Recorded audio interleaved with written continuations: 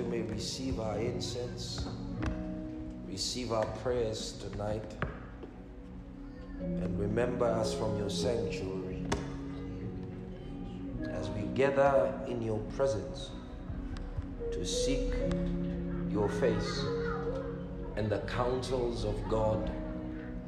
We ask that you teach us how to keep the path and how to stay on the way by not turning to the left or to the right. Enlighten us tonight with your word. Break every stronghold, every strategy of hindrance against our lives, anything that will detract us and derail us from the will of God.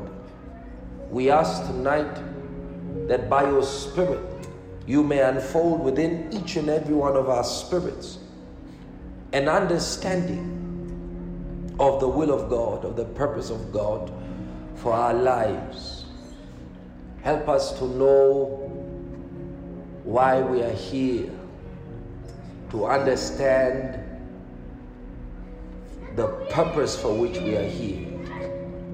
But above all, help us to recognize your intent with us, what you yearn and desire to do with our lives. We are the clay, you are the potter. So we ask that you may continue to mold us, to shape us, to break us until we become vessels, until we become true handiworks of God. Men and women, sons and daughters that you can use for your glory. Holy Spirit,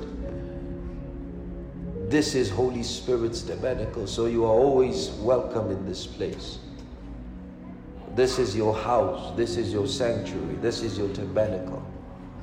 So we ask that by the Spirit of wisdom, let that anointing flow all over this place here today as we teach the Word of God. And let the transforming power of the Holy Spirit be effective in its working within us. The yoke shall be destroyed and the burden removed because of the anointing. So let that anointing shatter yokes. Let that anointing, oh God, uplift and remove burdens and give us the spirit of praise. For every oppression, for every depression, we ask that you pour upon us tonight the oil of joy, and let us overflow with that oil, the oil of gladness. Anoint us tonight as we commune and break the bread of your word. We give you thanks, we give you praise, we give you honor. In Jesus' name we pray. Amen. Amen. Good evening. You may be seated. Thank you. Good evening.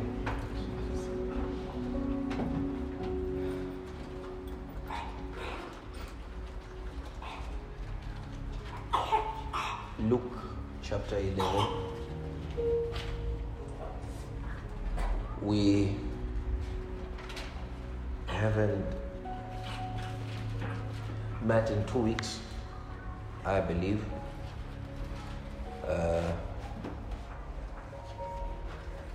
But the last time we were here, we were discussing our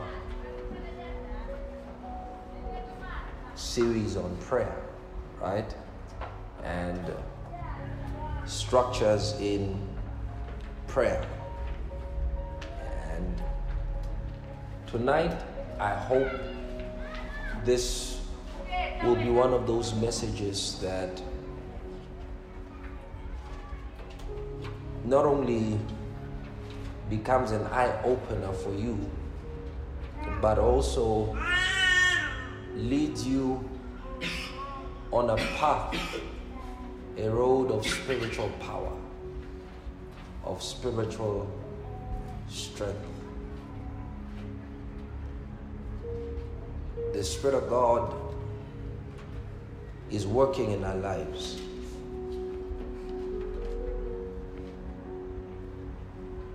And it would help us to believe, learn to believe in the ability of the Spirit of God, not only to work within our lives, but to transform our lives. I think that one of the reasons why we don't see as many spiritual transformations within our lives is that we fail to believe or acknowledge the ability of the Holy Spirit to do just what He came to do. And in one sense, I wouldn't blame us because of the lack of adequate and sufficient teaching to help us foster and strengthen that belief in the Holy Spirit. But then I begin asking myself a few questions. For instance, why there seem to be a lack of power. And when I talk about power in this instance, I'm not talking about the power to produce or the power to work. I'm talking about the strength, the might of power within many of our Christian brethren around the world. And it seems that there is, even though the Spirit lives within us, there seems to be a wall between the Spirit of God and our spirit. And we are so close yet so apart that the connection that's needed for that transference of power to take place never seems to take place. It's like there is an insulator between the Spirit's power, the Spirit's current, the Spirit's force, and our own ability to receive, and that nullifies the power of the Spirit of God to flow over into our spirit. But it is true that he that is joined unto the Lord is one spirit with Him.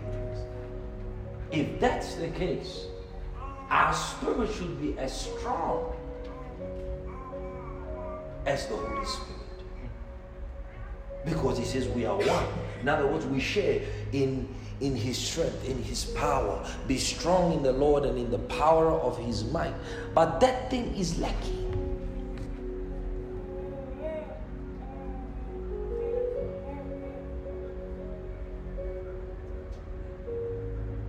So we pray, right? We seek God. We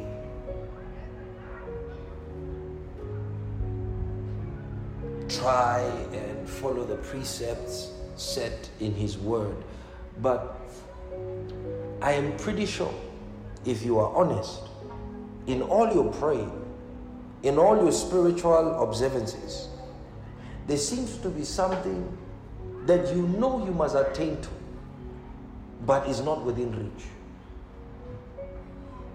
Something that you know inside that this is where I belong. This is where I must be in life. This is what I have to or should have attained to by now, but I have not. Remember, he says in Chronicles chapter 7, he says, if my people who are called by my name will what? Will what? Notice, the humility comes before the praying. He didn't say if my people who are called by my name shall pray. He says if my people who are called by my name shall humble themselves. And then what? Turn from their wicked ways and pray. David said, if I regard iniquity in my heart, the Lord shall not hear my prayer.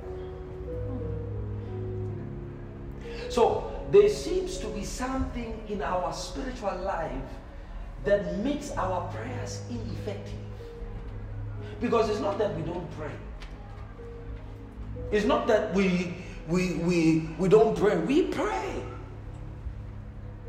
But there is a weight, a depth in our prayer lives that does not seem to get us the results that we require. Yet men in the Bible were recorded as praying and God directly answering their prayers. There was no doubt as to whether this was God or a coincidence. It was God in direct response to how they prayed. So we may ask, why is most of our prayers not being answered? Yet God had given us and has given us an invitation to prayer. These are matters that are confusing. Because if we are honest with ourselves, most of us don't even believe that God will answer our prayers. We pray for this, to make us feel spiritual or to make us feel good.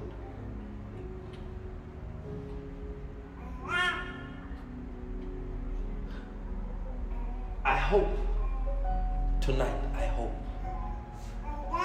that as we share the word of God like this, something in you will switch on that will change the trajectory and the speed by which your spiritual life has been moving. That's my hope. Because God cannot lie. You understand? And if we don't have the results that are accords with the activity that we are participating in, we need to ask God the relevant questions. And thankfully, His word provides insight. So Jesus is praying and His disciples are seeing Him pray. And they say, teach us to pray as John taught His disciples to pray. And then Jesus said, when you pray, say. And we explain to you that the first principle of prayer is the use of the mouth. Prayer is completed once it begins in the heart. You understand that? It begins in the heart. But it is completed through the mouth. Out of the abundance of the heart, the mouth speaks. We pray because our hearts are full. You see that? Except your heart is full. David said, my heart indicted a good matter. Except our hearts are full, we cannot pray.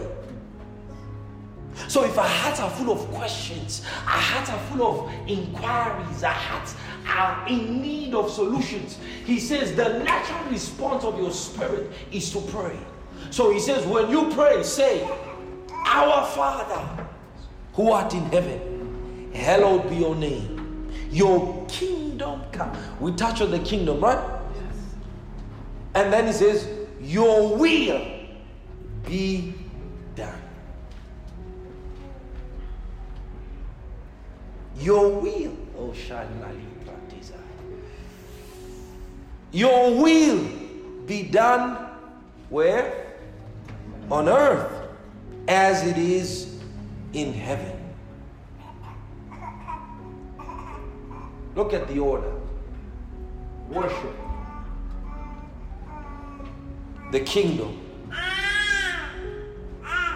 Then your will be done on earth. So God has a will for the earth. God has a set will, a set plan, set purposes that He had outlined that He intends for them to happen in the earth.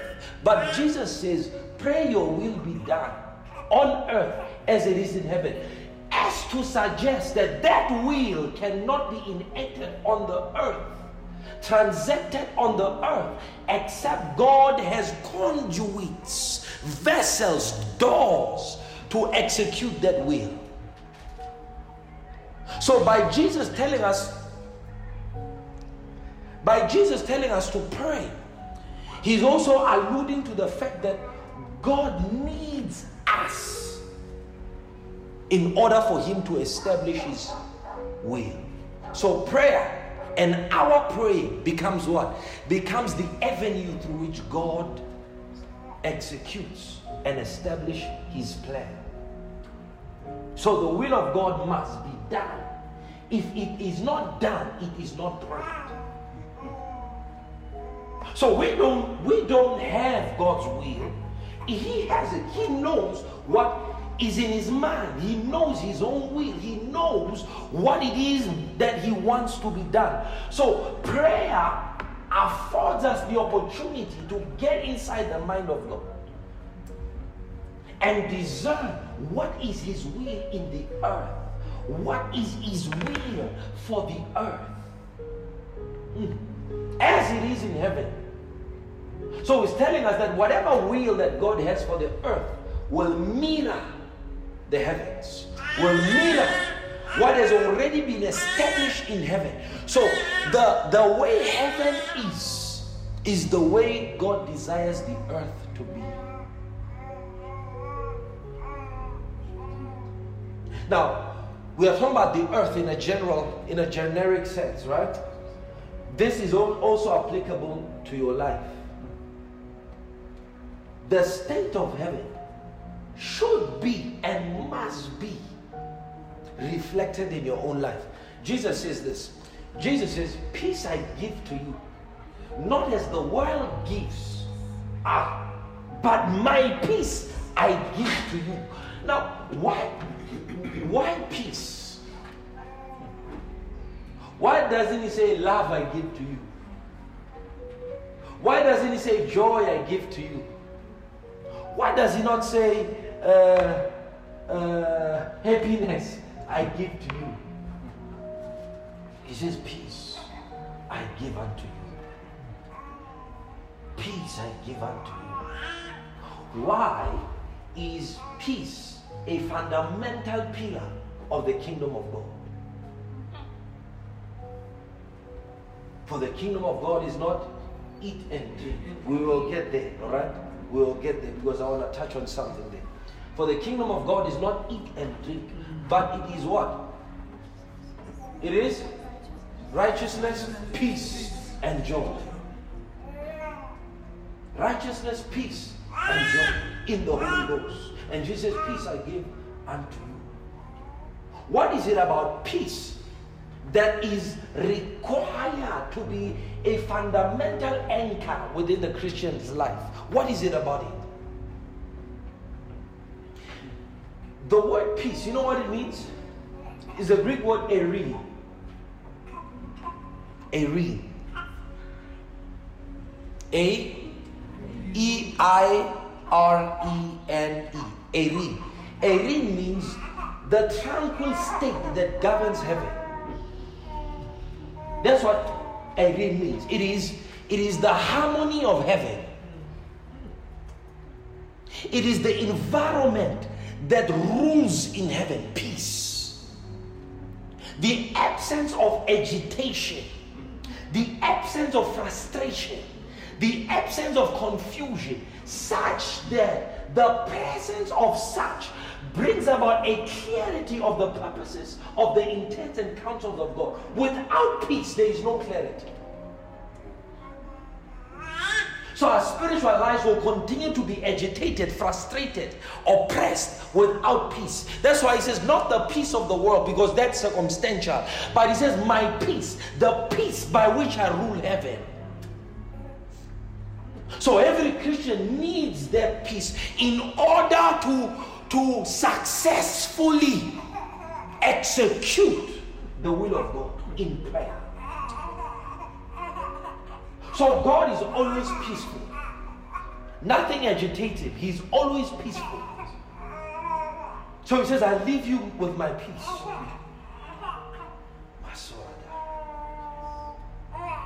That's why it is impossible to be close to God and not be peaceful.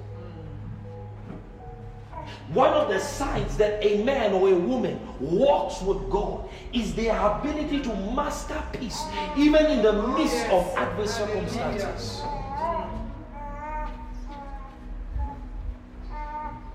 because it is a peace that only he can give. So the only way to access that peace is closeness to him. Isaiah 26 verse 3, he says what? He said, you shall keep him in perfect peace. There is such a thing as perfect peace. Perfect peace. And the peace of God shall garrison your heart and mind. He said that is the peace that surpasses all understanding. But he says perfect peace, whose mind, whose, notice, he does not say whose spirit, he says whose mind is stayed, is fixed on you. So the ability to access the peace of God in your life will be carried out by the strength of your concentration and ability to concentrate on him. Looking unto Jesus, who is the author and finisher of our faith. He authors it. In other words, he initiates it, and then he does what? He perfects it. He completes it. So he says, you keep him in perfect peace, whose mind, notice, he says the use of the mind is what increases the peace of God in your life. And he says, when you do that, he keeps you in perfect peace. The word there is shalom, shalom. That's a state that God functions in. Peace. Peace. You see that? Peace. So if you find yourself frustrated, confused, unclear about certain things in your life, it is due to the lack of peace. And that tells you something, that your mind is disturbed. That your mind, that something in your soul is driving you away from Christ, is driving you away from the Lord, is moving your attention away from God. So he says, let your will be done. Let it be done. Let it be established on earth, here on earth. So the manifestation of his will is here on earth. It may be written in heaven, but it is played out on earth. So he says, let your will be done. Let your will be done as it is in heaven. So the reason why he said that was to eliminate all doubt as to what God's will looks like.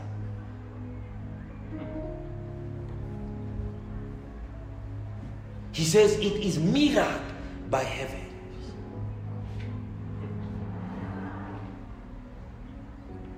Hallelujah. So he says, let your will be done. All of us here,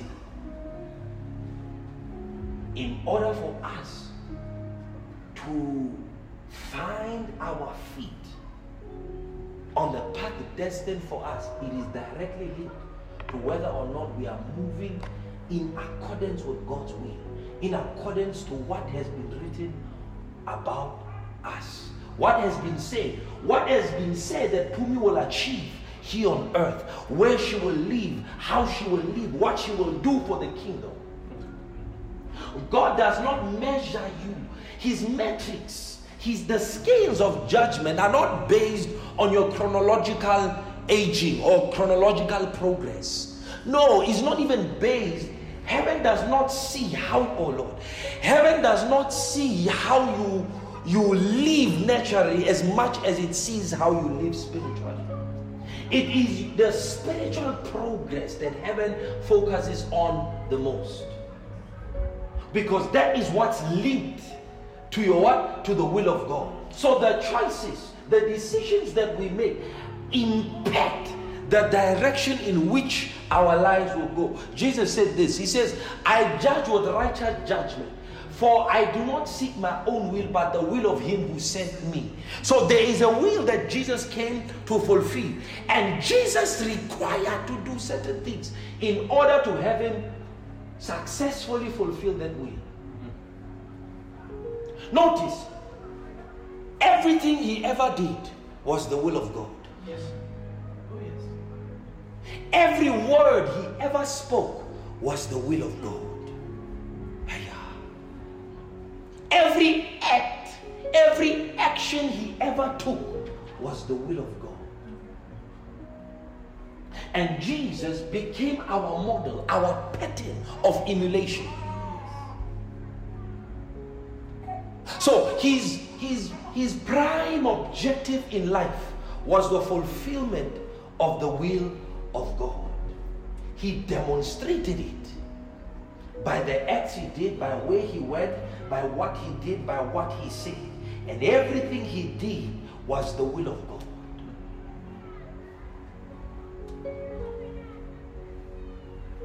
This is amazing.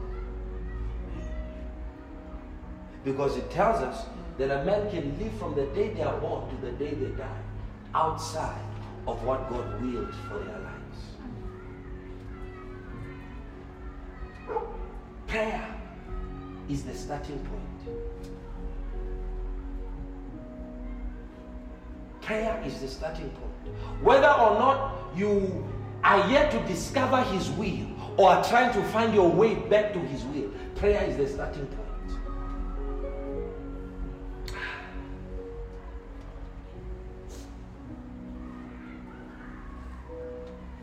So you rarely find the revelation of God's will outside the chambers of prayer, because it must be prayed through you. Do you understand that? It must be prayed through you. The degree to which you would potentially function in God's will is determined by the intensity in your prayer life. Because prayer is the access point.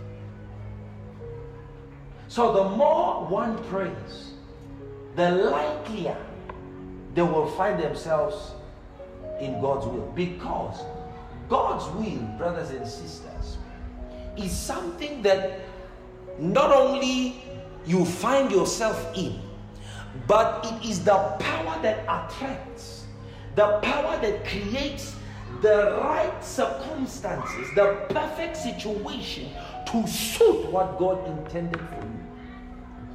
So what God's will, if you are in God's will, whatever happens in your life would have been arranged by the force, by the power behind that will. Romans chapter 8, he says, and we know that all things functions for the good of them who love God. All things functions for the good of them who are the called according to his purposes. So the all things, the functioning of those things for your good is determined by whether or not you are in the will of God. That's why the death on the cross were to the thief acts or experiences of condemnation, but for Jesus it was victory. Same cross, the same way they died, but it meant two different things. To the one it was truly condemnation, but to the other it was victory. He says he triumphed over them in it, the cross, but for them they were condemned. The same thing. Why? The death on the cross was Jesus' will. Was God's will for Jesus. The thief's death were because of the consequences of their own sins. One was God's will, the other was not. When Lot was sent out speedily by the angels out of Sodom and Gomorrah, the instruction to the angel says, do not even look back. Bible says they ran. And then the Bible says Lot's wife turned. And interestingly, in the New Testament, when Jesus was teaching, he said, remember Lot's wife.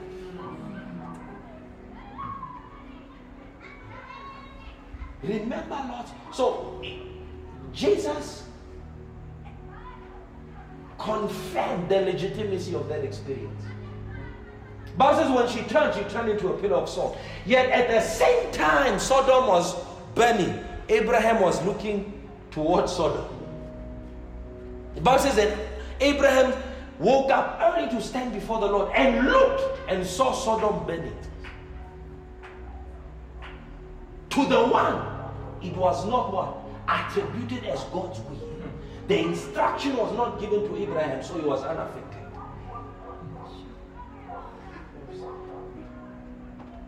Samson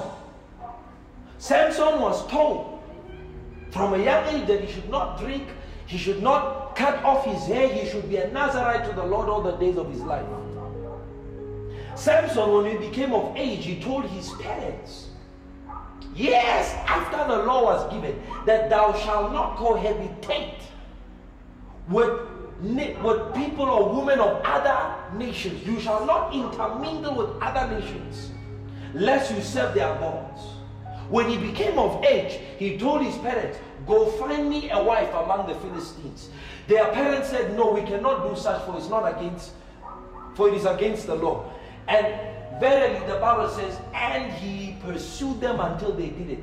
Then the Bible says something strange. He says, for his parents did not know that this thing was of the Lord, that he might destroy the Philistines. If any other person had tried to do that thing, it would be reckoned as sin. Why was it not sin for Samson? Samson could sleep with prostitutes and shake himself, and the Spirit of God will come upon him. It had to do with the will of God. So the strange thing about the will of God is that there is a tailored will, a tailored plan for Pumi that is different from Charles. That they may walk the same path, but what is required of her and him is two different things. That she will do certain things that God would find offensive if he does it. So the only way to have clarity as to the do's and don'ts in your life is in prayer. So the more I pray, the more the Spirit of God draws me to the plan, to the will, to the intents of God for my life. You do not need a degree in the study of God's will for you to walk in God's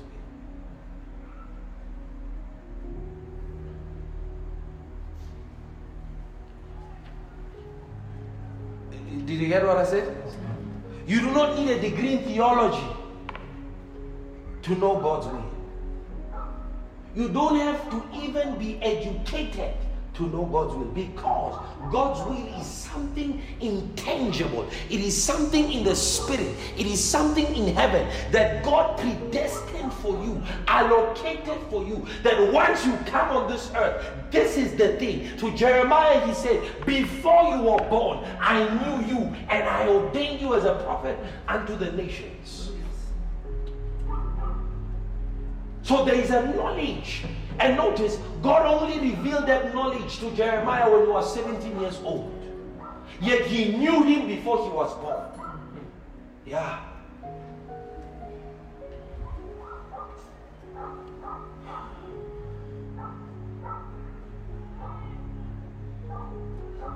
So for Jesus to tell us to pray for the will of God is to indicate that we must begin to desire what is God's will for our life.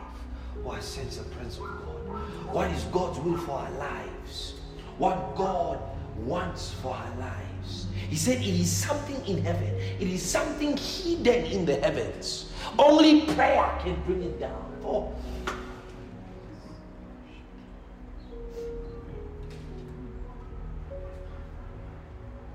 I'm going somewhere, okay? Romans chapter 12.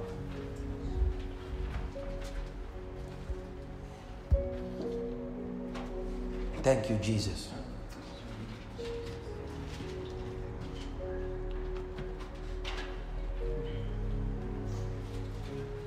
The standard of achievement, the metric of success for God is very different. God does not measure you by the accolades you have gobbled up throughout life. He does not measure you on whether or not you finished school, you finished your matric or you finished your degree. That's not how God measures success and failure. The things which are appraised among men are an abomination to God. So find out what are those things that men praise so much, and you will find out those are things that God hates. Isn't the Bible amazing? And who said this thing? Not Paul, Jesus. Not Paul, Jesus. Not Peter, Jesus. I'm going to say this, okay? Even if you do not take the apostles serious, Jesus is worth taking serious. His words are worth taking serious. They are, you know, if the Bible were courts, all right, the laws would be the high court. You know, the apostles and the epistles would be the general court. Jesus would be both the Supreme Court and the Constitutional Court. Only Jesus said, you heard that it was said, an eye for an eye. But verily I tell you, if you are beaten, do not return. He changed the entire structure of Moses' law. Only Jesus did that. Says, you heard that it was told you shall not commit adultery, but I tell you, if you so look to a woman within your heart, says you have done it. Only Jesus, only, that's why he said, if you keep my commandments, you are my friend. He says in Moses' law. So the best commandments to keep are the commandments that Jesus stipulated. So the church has so fixated itself around the commandment that they know nothing about the commandment of Jesus. One of the highest commandments, he said, you shall love one another. He says, you are my friends if you keep this thing.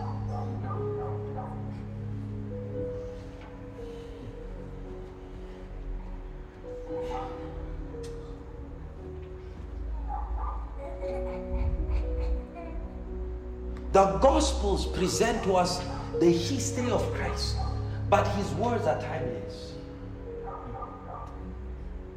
His words are timeless.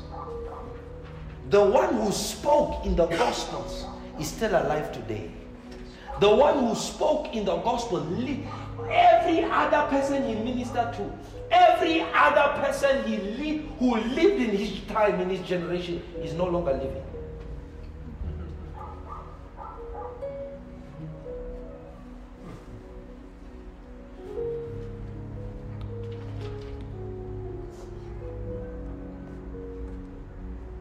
So any day, anytime,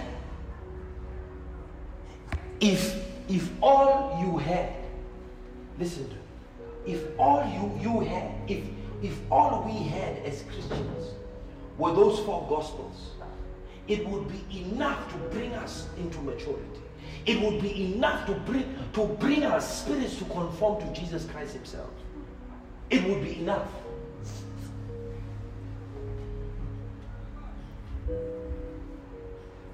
Because every other thing is a product of inspiration except Jesus. Every other word in the Bible is a product of inspiration. Inspiration by the Spirit.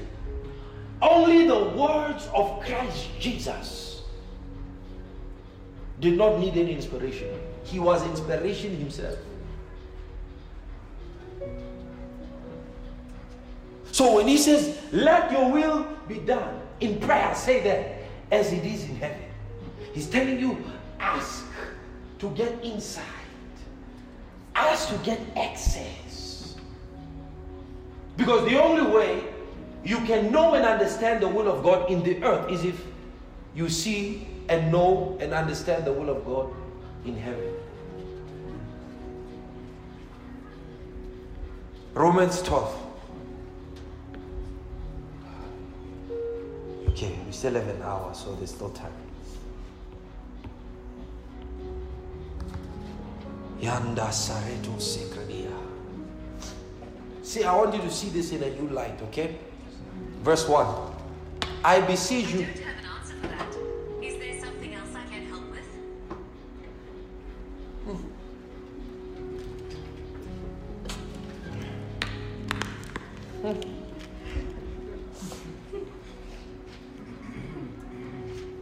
Hey.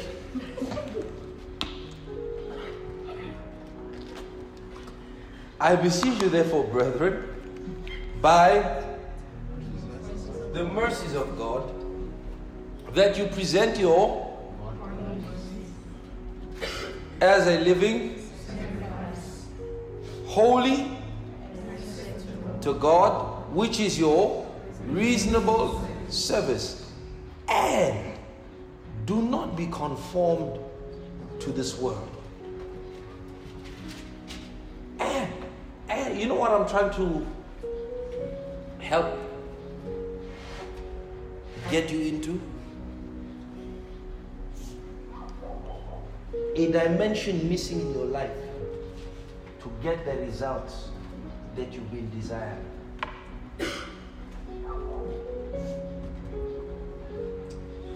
A degree is not the solution. A job is. Listen, if you are still seeking for job, if you are still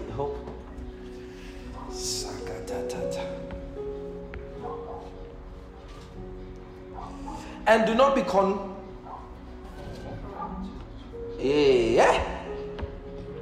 and do not be conformed to this world. Now, the word that he uses, let me read the Amplified, okay? And then we'll go into our Greek stuff. Okay? Let me read the Amplified. It says, and do not be conformed to this world any longer with its superficial values and traditions. What runs this world? The spirit of the world. How does it function? What does it use to get mankind under its authority? You know, money, traditions, right? Culture, right? And these three are the most powerful force that the spirit of the world has been using to lure us away from God. Think about this. Did the system begin first, or did the kingdom begin first?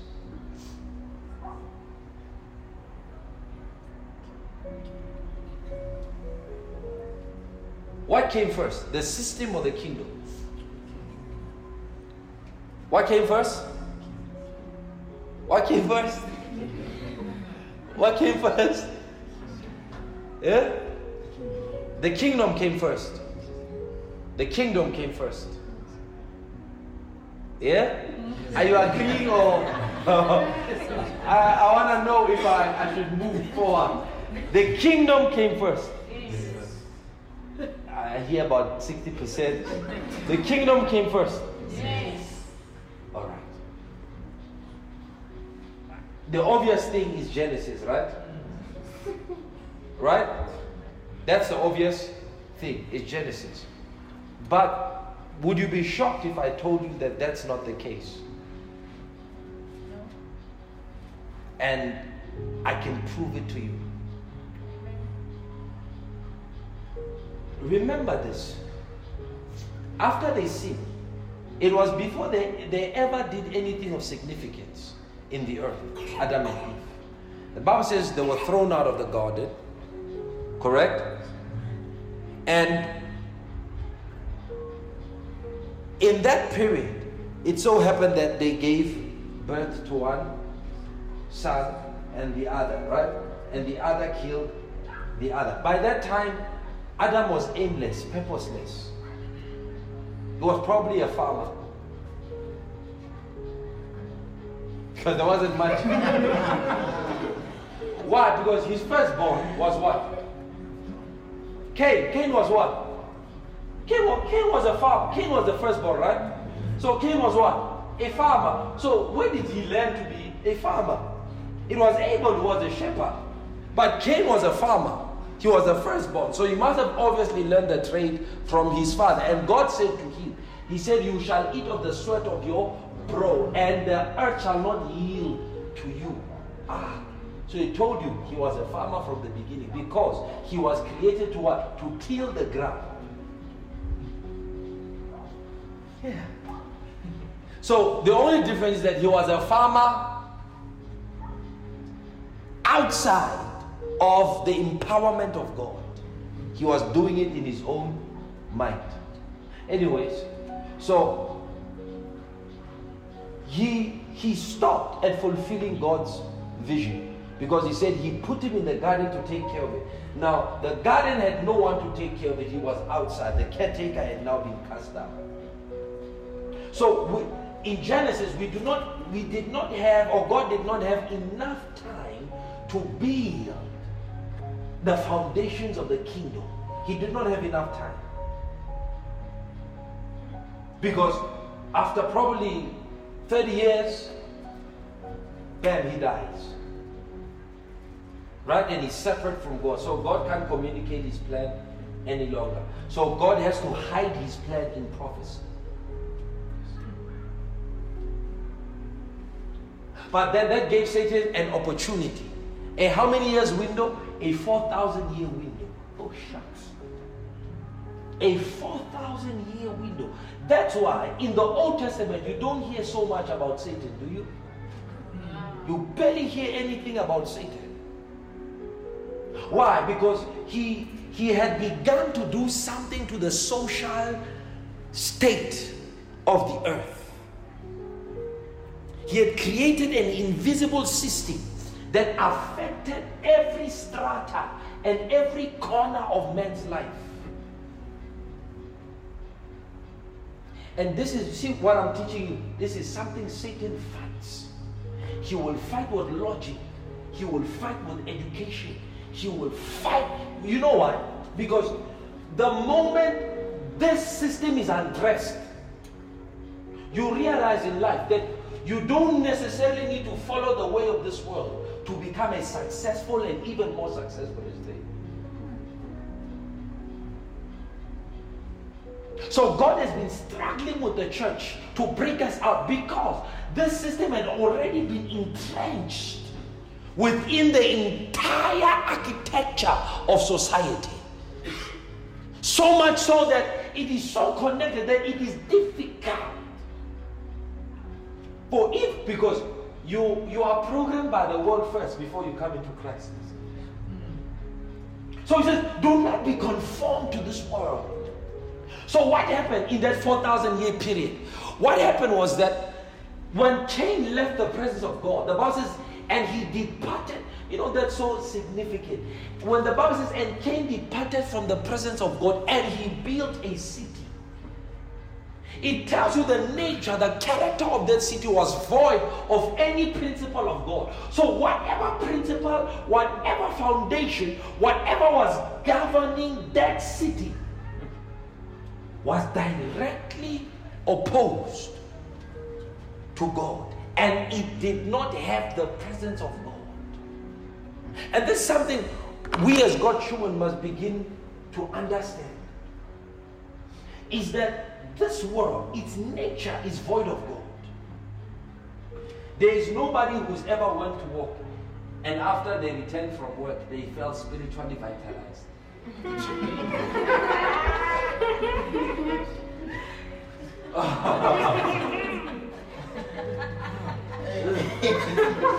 Talk to me now.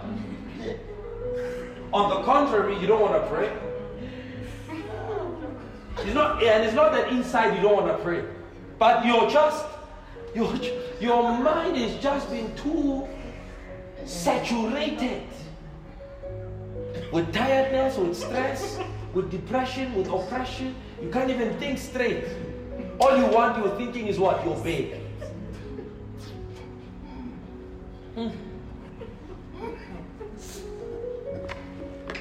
Now, that's one explanation, right? But the entire system, when God in chapter 6 destroyed the entire world, He did not destroy the earth, right? He destroyed what? The system, the social system. He destroyed the social system. So He says, and do not be conformed to this world with its superficial values.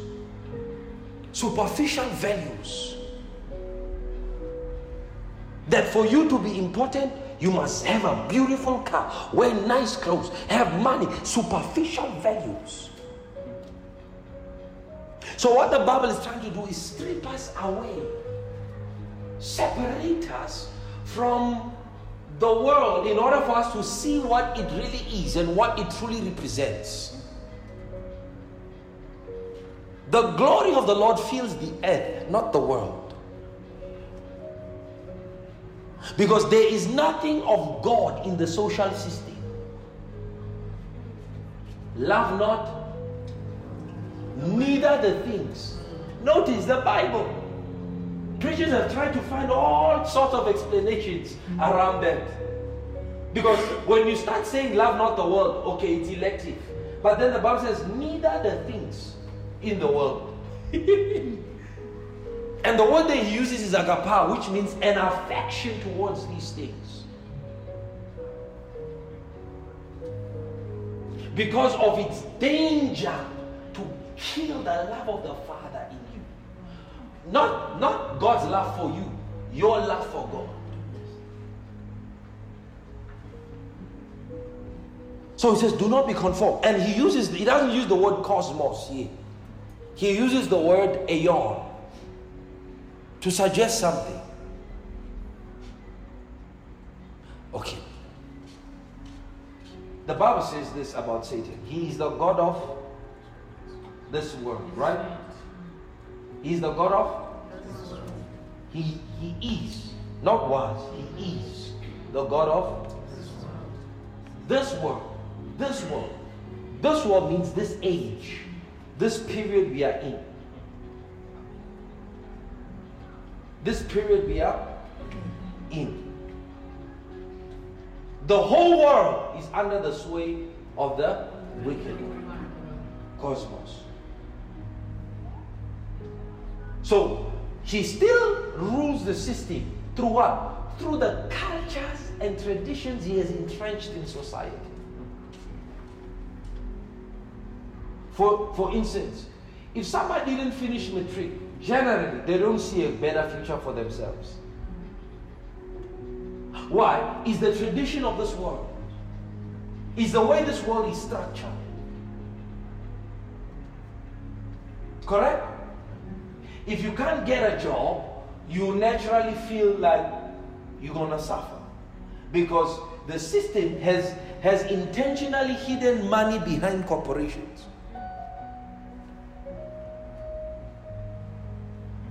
So He says, don't be conformed. Don't adapt. The word that conform is to adapt. It says, lose all forms of adaptability to the world. So I must stop adapting to their system. So conformation begins in the mind. But be transformed.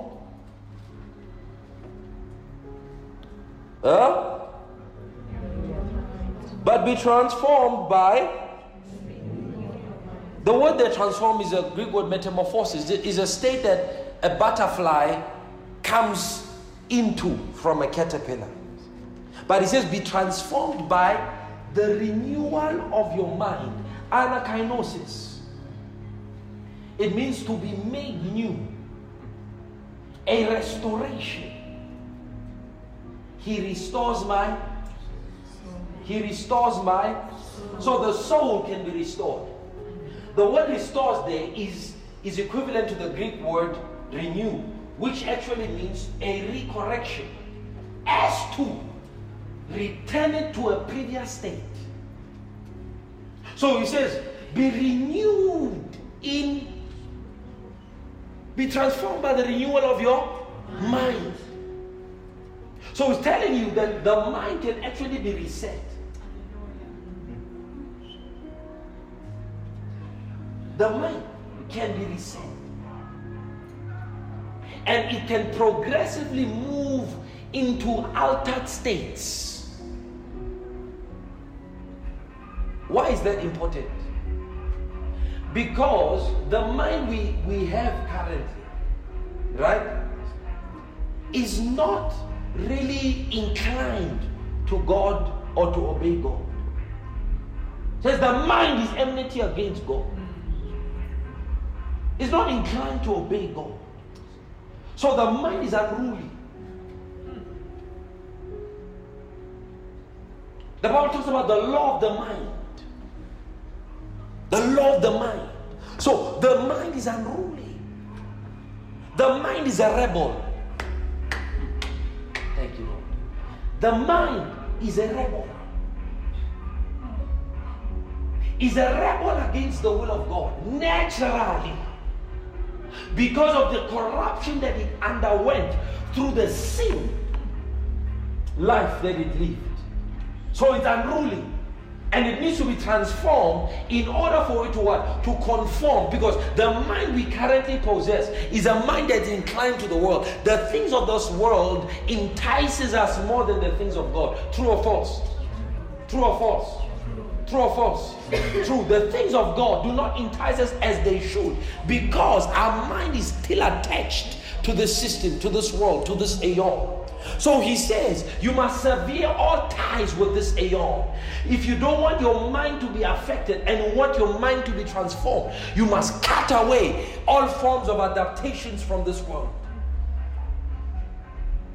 Because even though you will pray the will of God, it is the mind that will interface it. So God needs the soul to interface His will in your life, because it is in the soul that the will, the faculty of the will, the faculty of emotion, the faculty of intelligence resides. So that's why Adam was a genius, even though he did not function from his spirit but from his soul. Because that's where all intelligence, all the power of the will resides. The ability to make choices is in the soul.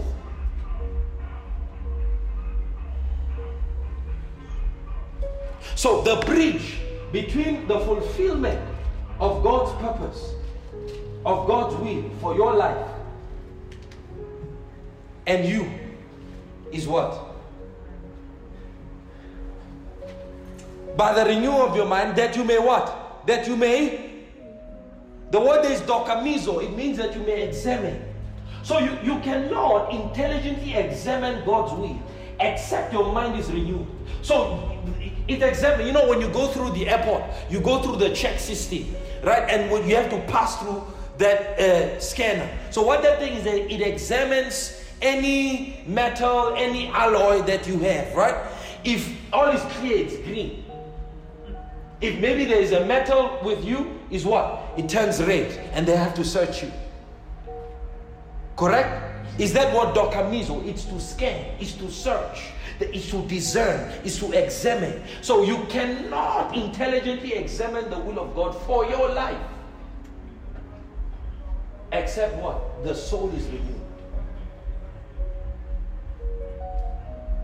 The soul is?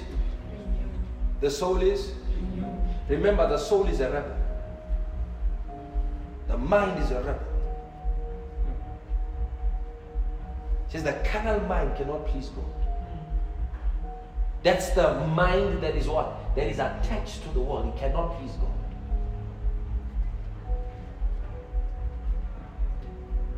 So he wants the will of God. He says, let your will be done on earth as it is in heaven. So God wants to interface His will in your life. But the soul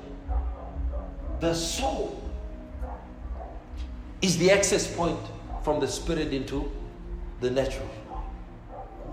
So he says that you may prove what is that good and acceptable and what? Oh, who proves it? Who proves it? Who proves it? In other words, if something in your life is not God's will, your soul, your renewed soul is able to detect it and immediately remove it. So we have allowed things in our lives that are not God's will.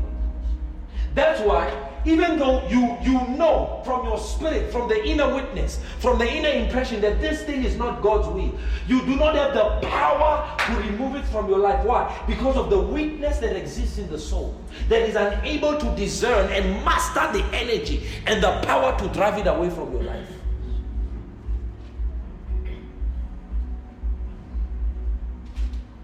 This explains why that even though we have troubles, even though we face circumstances, even though we face situations, we are unable to stay on our knees until we have the answer, because the soul is too carnal to stay in the place of prayer. So something must be done to the soul. He says your body is a living sacrifice. If your body is the sacrifice, that means your soul as well. And he says your spirit does the presenting. So something must be done to keep your soul at bay, in order for what? For God to achieve his objectives in the earth through you. Yeah.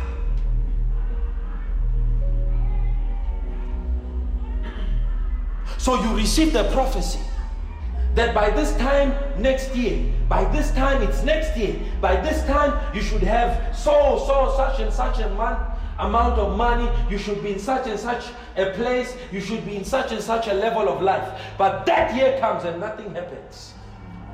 Why? The will was not interfaced. So prophecy is hanging in the spirit, is hanging in heaven, not because there is a hindrance, but because the interfacer is unavailable. Now it's making sense why there's a complete contrast between your desires and actually them manifesting. You have desires, but they are not manifesting. You are praying about it, but it's not manifesting. It's not the prayer that's the problem. It's the soul, the interfacing dimension. The point at which that which is spiritual becomes natural.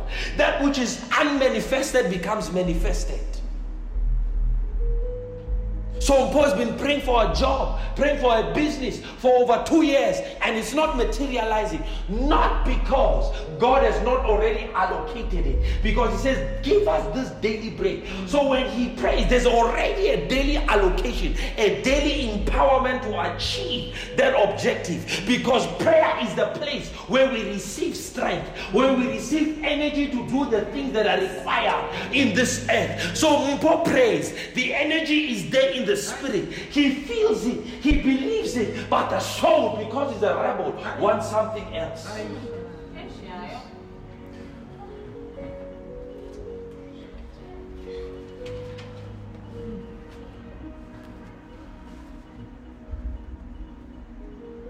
A brother wants to marry. He can't understand why. Every girl he comes, even though he may love her, they don't stay. And he asks himself, why? I love this person. He feels it. But that person, I mean, there were many people who are potentials. They all left.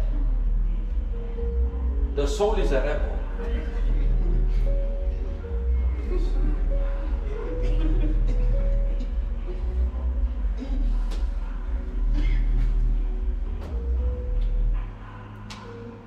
You've been telling yourself you will read and get this degree. 2 years has passed. You haven't even went through the first semester. The soul is a rebel.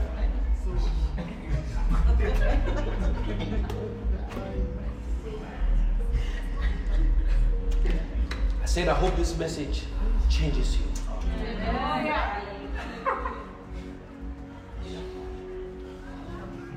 So something must be done to the soul in order for there to be what? To be harmony between heaven and between earth. You are a representation of earth. The spirit is a representation of heaven.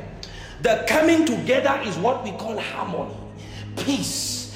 And when that happens, the Spirit of God can do whatever is required at that moment.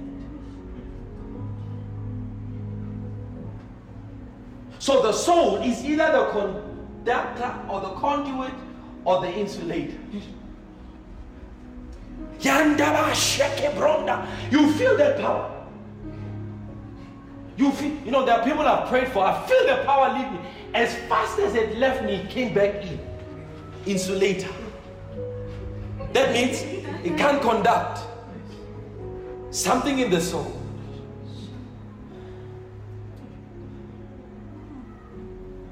So the soul must be renewed.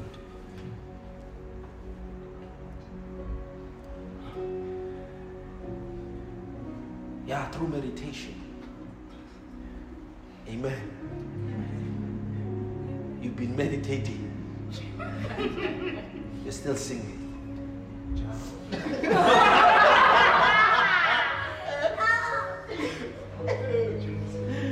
You've been meditating.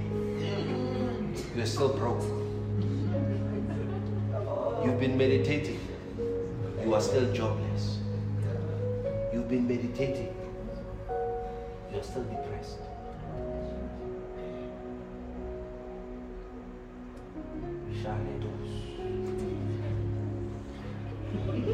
It's a good time to say, Pastor, help me. Pastor, help me.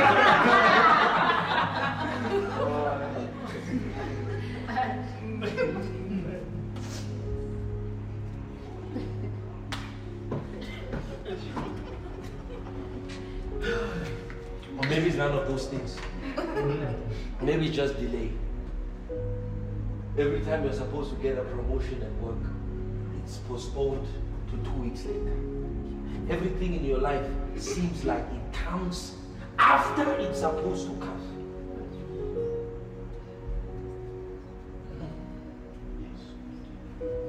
God would not say, I would restore the years the locusts, the cankerworm had eaten if it was not a problem.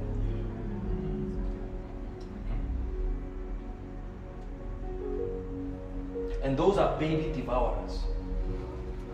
So there is the devourer of time. The thief cometh not except but to steal, kill, and destroy.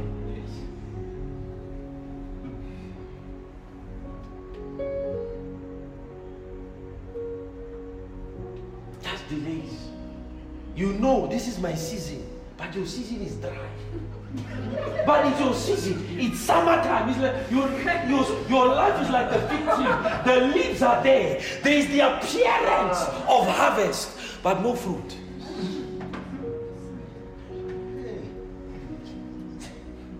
Every prophecy you hear is a confirmation that this is your time. This is your season.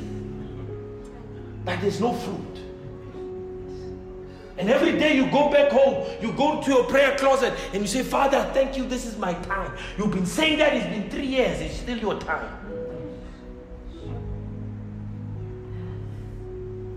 Something is happening in the timeline of your life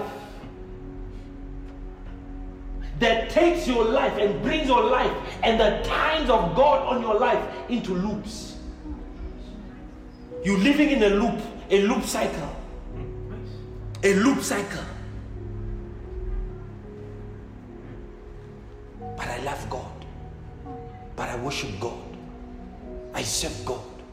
Let your will be done on earth as it is in heaven. I am praying for your will. The soul is a rebel.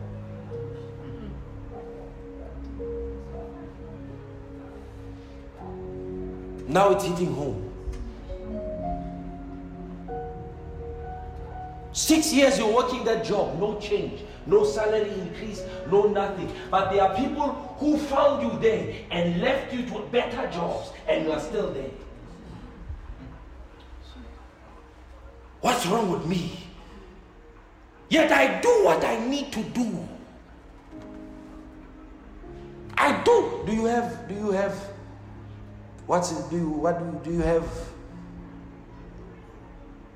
Who do you have there? You have Eric.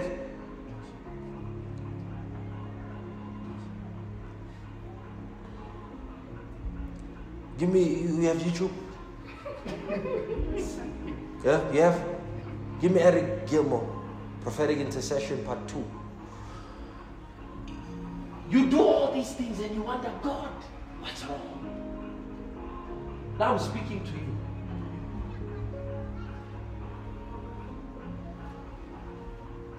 that secret sin. You cry every day, God help me, I'm tired of this thing. But it still finds its way back to you. You have prayed. And God said, my grace is sufficient. I've delivered you.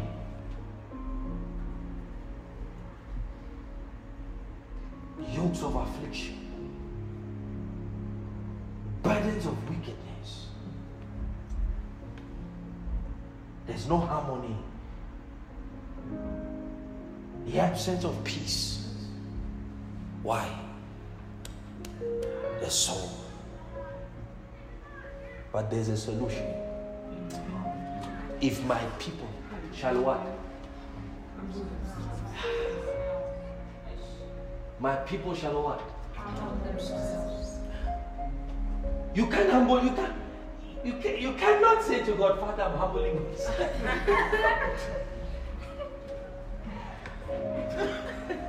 You hear them, right? Oh, Morena, right today. Lord, I'm just humbling myself before you. Remember me. No, you don't humble yourself by saying or praying. You are humbling yourself. Let's get into it.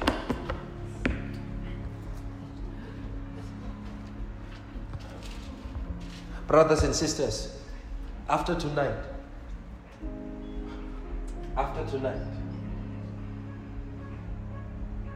if nothing happens in your life, it's all your fault. Because I would have given you the missing link, the missing key. The missing link, the missing key. Into an entry of a dimension that's almost been lost in our Christian lives. And I still need 40 more minutes. Is that fine? Okay? 40 more minutes. Satan knew I was going to teach on this. That's why. Piece of crap.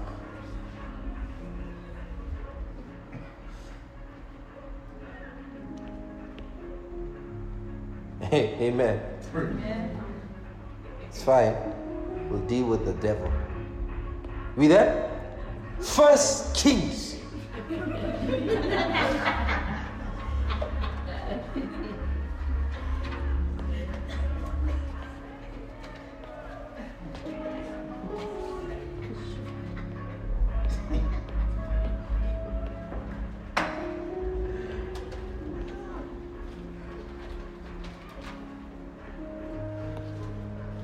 First Kings.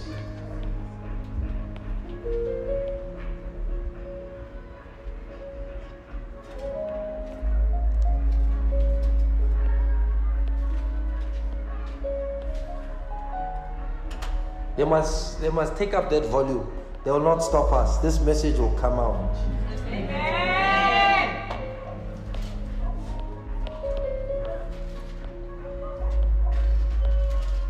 You're close.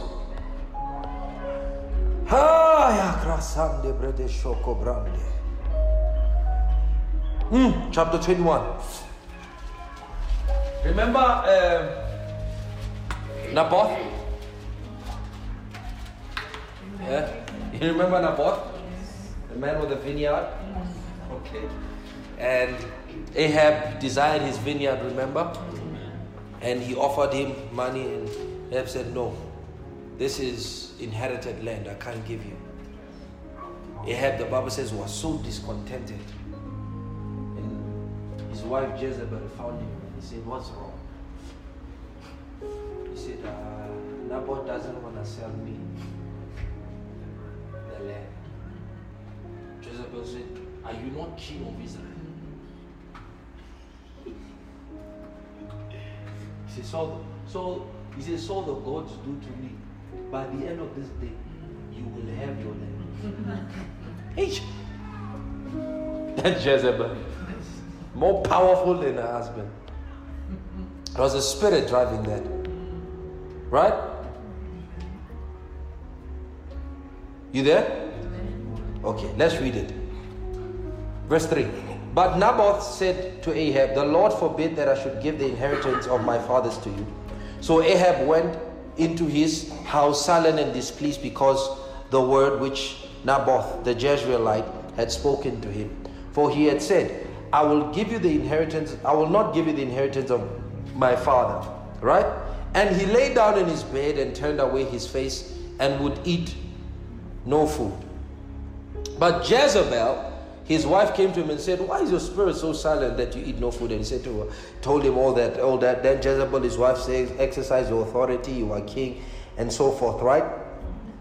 He took the land, finally, after killing Jezreel. Then the word of the Lord came to Elijah, verse 17, saying, arise, go down to meet Ahab, king of Israel, who lives in Samaria. There he is in the vineyard of Naboth, where he has gone down to take possession of it. You shall speak to him, saying, thus says the Lord, have you murdered also taken possession? And you shall speak to him, saying, thus says the Lord, in the place where dogs licked the blood of Naboth, dogs shall lick your blood, even yours.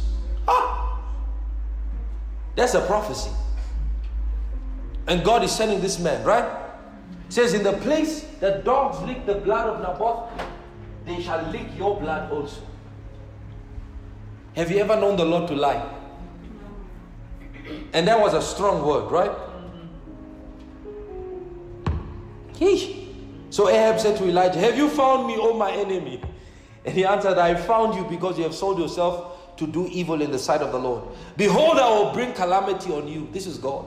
I will take away your posterity and will cut off from Ahab every male in Israel, both bond and free. I will make your house like the house of Jeroboam, the son of Nebat, and like the house of Baasha, the son of Ahijah, because of the provocation with which you have provoked me to anger and made Israel sin. And concerning Jezebel, the Lord spoke, saying, the dog shall eat the blood of Jezebel by the walls of Jezreel. The dog shall eat whoever belongs to Ahab and dies in the city, and the birds of the air shall eat whoever dies in the field. But there was no one like Ahab who sold himself to wickedness in the sight of the Lord, because Jezebel, his wife, stirred him up. Notice, it says there was no one out of all the kings who had done more wickedly than Ahab. To us who are reading this prophecy, he deserves it. Correct? He deserves it. And the prophecy stated that whatever judgment was coming will begin with him. He was the first to feel the impact of that judgment. And the Bible further strengthens it and said, no one had done wickedness than Ahab, Jesus Christ. And he behaved very abominably in following idols according to all that the Amorites had done, whom the Lord had cast out before the children of Israel. So it was when, now listen to this, listen to the response of this man. So it was when Ahab heard those words that he tore his clothes and put sackcloth on his body and fasted and lay in sackcloth and went about mourning. Never prayed. Look at me. There's no one mention of the word prayer there. Never prayed. All he did, strip his clothes, he put on ashes, he laid down in sackcloth, and he fasted and he mourned. Never prayed. It was in response to what God said. Oh dear Jesus. Right? And the word of the Lord came to Elijah the Tishbite, saying, see how, read it.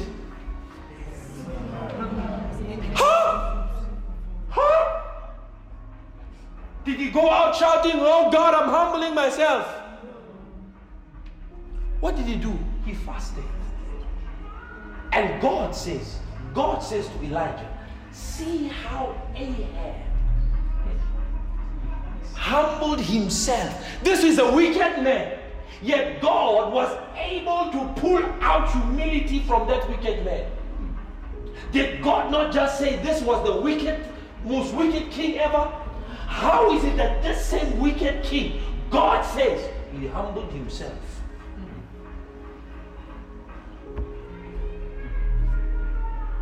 What he did got the attention of God, because God called to Elijah again and he said, see how Ahab humbles himself before me. Why would fasting get the attention of God? All he did was fast. He was think about the most wicked person on earth.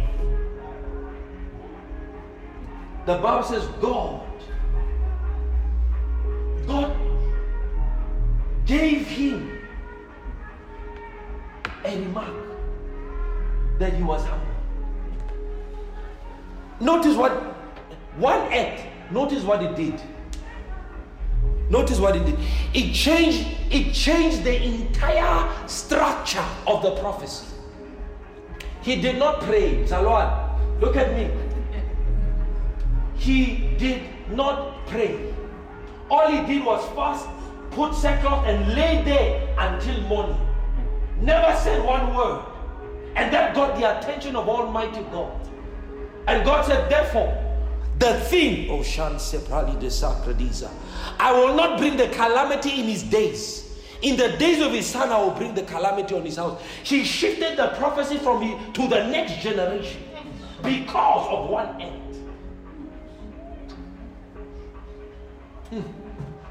Jonah, the book of Jonah.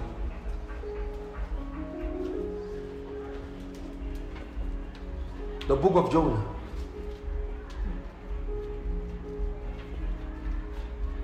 Are you seeing something? Are you seeing something? How a king could avoid judgment. A king who was wicked could avoid judgment. He did not offer sacrifices. He did not go burn incense on the altar. Oh, Shani, may you be helped tonight. Jonah.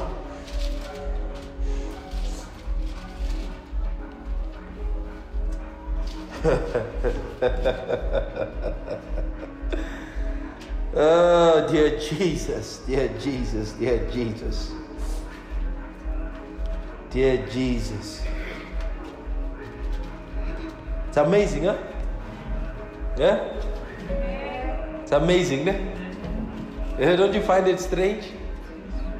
Yeah?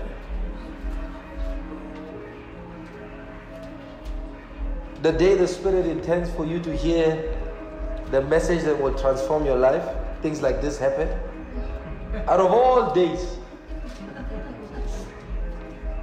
it shows you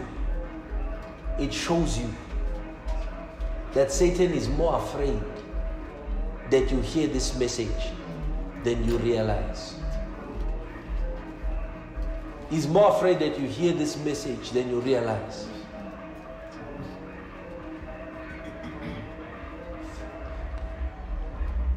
Notice, chapter 3, verse 1. The word of the Lord came to Jonah a second time, saying, arise, go to Nineveh, the great city, and preach to it the message that I tell you.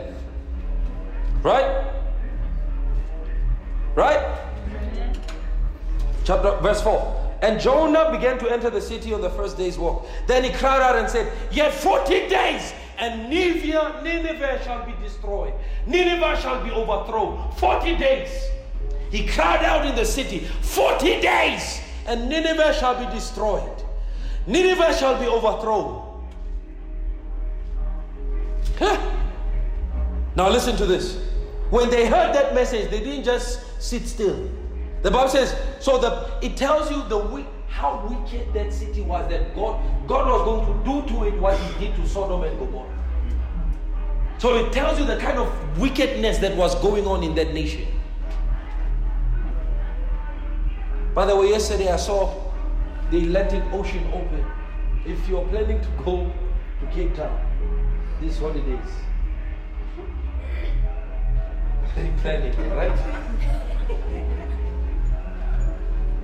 I saw the Atlantic doors open.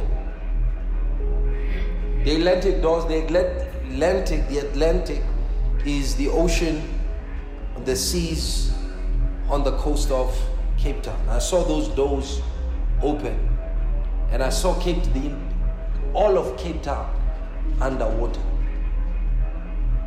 Whether that is a literal vision or a figurative vision that bears contemplation. God said the stench of that city has come up to him. The angels, they are angels marshalling Cape Town. Just like they marshaled Sodom and Gomorrah. They are zoning that city. You will see very soon. If not early next year, before the end of this year. Yet 40 days, Nineveh shall be over. Imagine. So the people of Nineveh believed God. Notice, they believed God and they did what? They did what? They did what? They proclaimed a fast and put on sackcloth from the greatest to the least. Then the word came to the king of Nineveh, and he arose from his throne and laid aside his robe and covered himself with sackcloth. Why is it that the people who do not serve God have more insight into this mystery than the very people who serve God?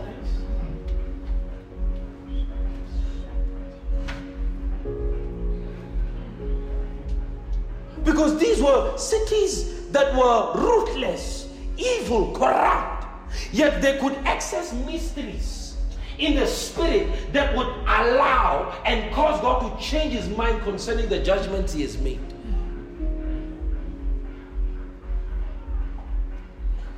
If fasting can avert judgment, I'm not talking about prayer. I'm talking about fasting. If fasting can avert judgment, it can bring good.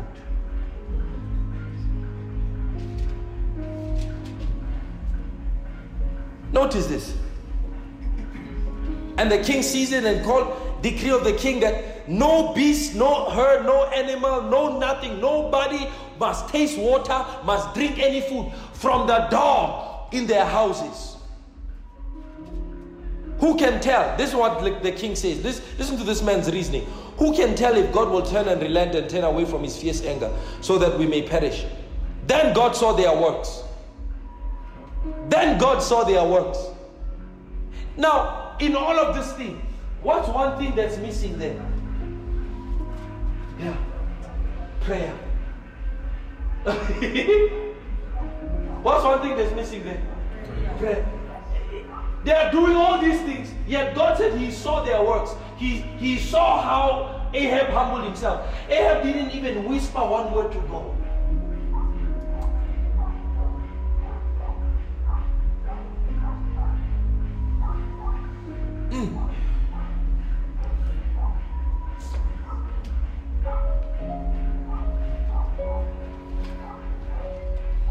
Then God saw their works, that they turned from their evil way. Imagine, they turned. When did they turn? When did they turn? They turned from their evil works. When did they turn? Overnight. Imagine, overnight, that they turned from the evil way. And God relented from the disaster that he had said he would bring upon them. And he did not do it.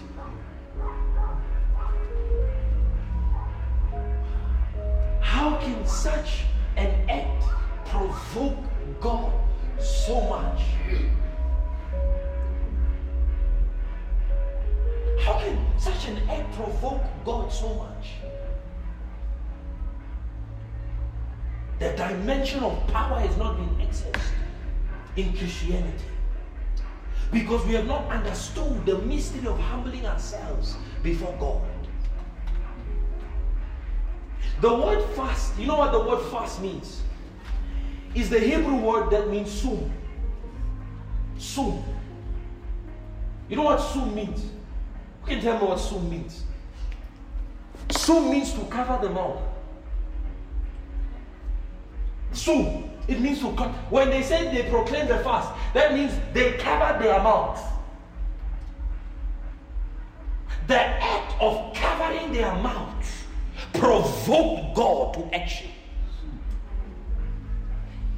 Why? Because Mudimu Khale Atweri Scoopy.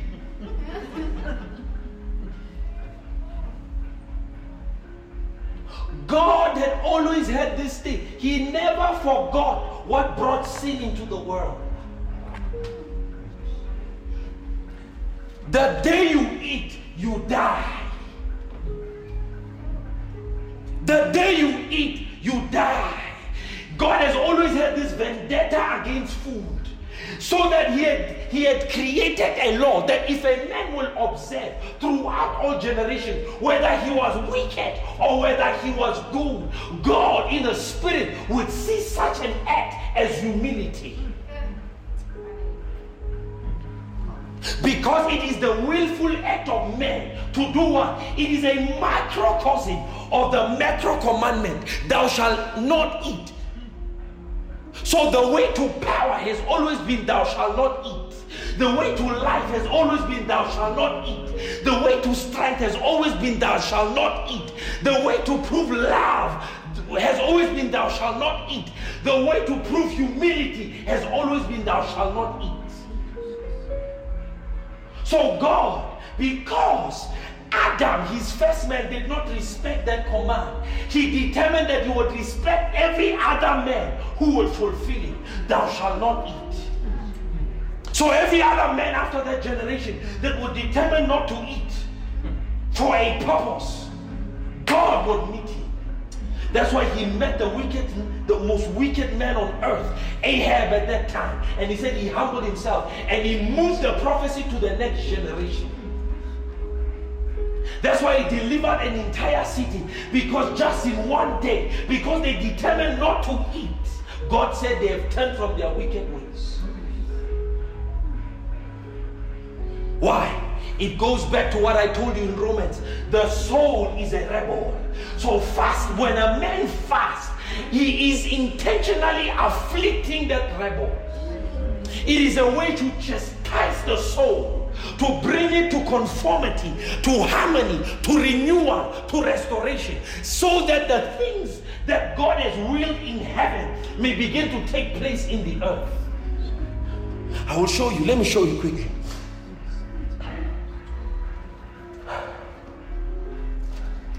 Psalm. So what we have done in Christianity is the error of placing prayer above humility. So we pray, but we do not fulfill the first step into approaching God. If they shall humble themselves, before prayer, humility must present itself. And humility to God is the affliction of the soul.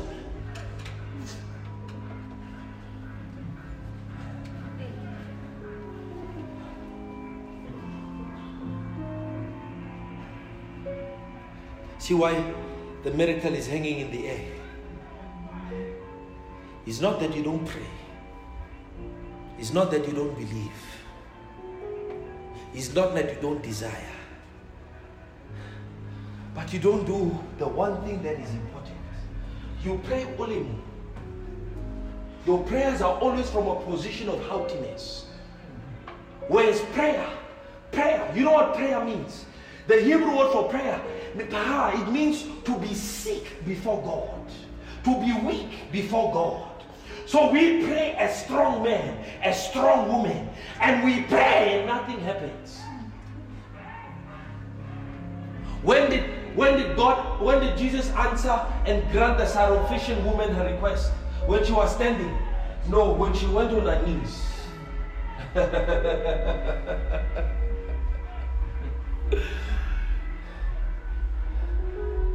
So there is a spiritual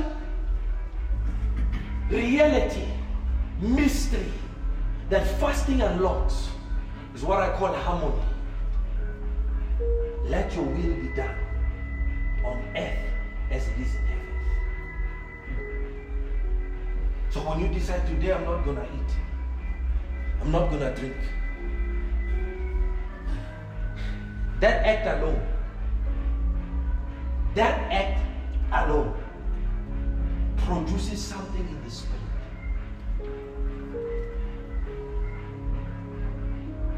if God could pass out his judgment on people who are not even his servants, who did not even pray, but for their mere act of humbling themselves, God says, I will answer them. I will respect them. He respected their act. Get it?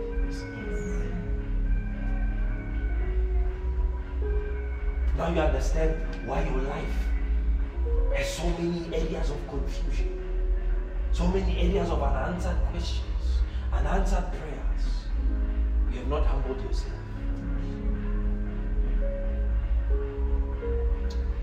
That's why I said, do not be conformed to this world. What does this world say? Eat, eat, eat, eat, eat until you die. Why? Because it knows the more you eat, the less connected you will be to the Spirit. The more you eat, the less connected you will be to life. The more you eat, the less connected you will be to true power. And Jesus was led by the Spirit into the wilderness. The leading of the Spirit into the wilderness was for what? Temptation. It was not for fasting. It was Jesus that took the initiative to fast, not the Spirit. He was not led to fast. It was him that decided to. He was sent there to be tempted. He decided to fast. Why? He must have known something about fasting. The initiative of going into the wilderness to be tempted was of the Spirit. The initiative to fast was from Jesus. And when the leading of the Spirit was married to fasting for that 40 days, the Bible says he returned in the power of the Spirit. He went filled. He came back full of power. What happened? What happened? What happened to that man? He was tempted but came back with power. It was those 40 days. And that's why after 40 days, Satan tempted him with the very same thing that he decided to do. If you are the Son of God, turn this stone into bread. Because he was hungry after 40 days.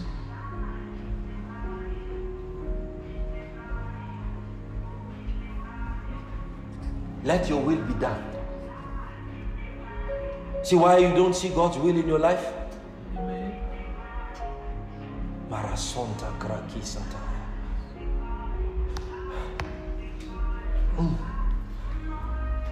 You there?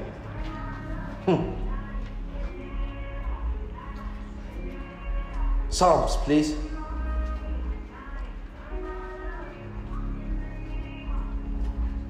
Chapter 35. Thank you, Jesus.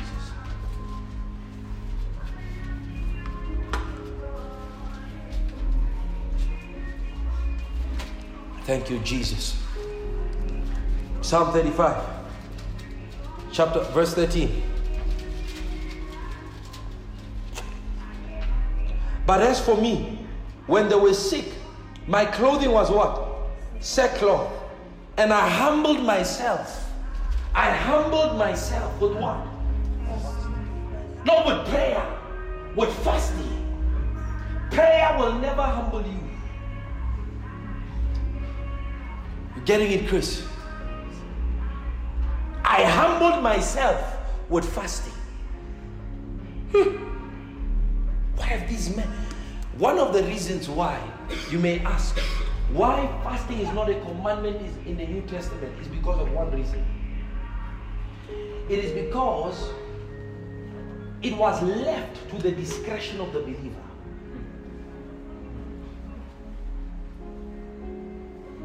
There's a reason why the Spirit intentionally left fasting to the discretion of the believer, because of what the believer will go through, because there are certain circumstances that require fast. There are certain situations that require fast. They don't require prayer, they require a fast. They require that you close your mouth. They require that you song. You close your mouth. Why? In order to stir up the forces of the spirit realm. So it almost looks like the closing of the mouth here is the release of spiritual forces there. Because in both instances where we have read that men fasted and humbled themselves, God spoke and turned around their situation.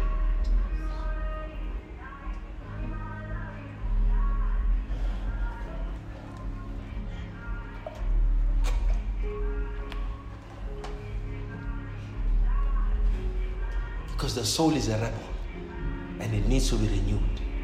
It needs to be put in line.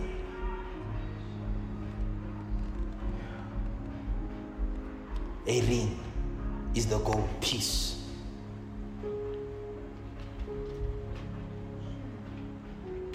Today in science proves that fasting increases and stimulates brain activity and brain intelligence. That it provides the brain with a higher level of clarity than when you eat. Science is saying all these things, but they have no insight into the spiritual dimension that fasting can invoke. Glory to God. Sharoda sacredila bransa radose credele cambra da socialadia.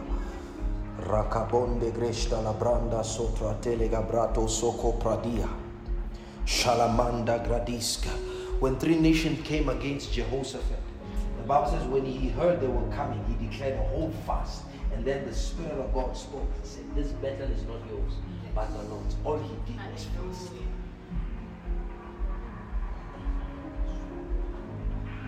We will fight our own battles if we continue to eat.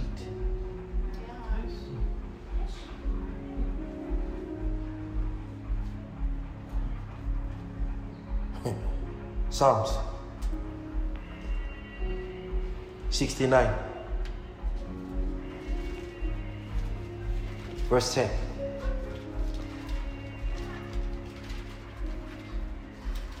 Verse 10. Marazonta karejuta krakele branzo krotozo shaladai. Rasika bonda kralishta brada skonda breveshta lahai. Ratezonde bralita sacra dozo shele brata skata bradia. You cannot cast the devourer out. No amount of casting, because the devourer is a principality. He's a fallen angel, and you don't cast fallen angels out. You cast demons out, but not fallen angels. You cast rulers of the darkness of this world, but you don't cast fallen angels out.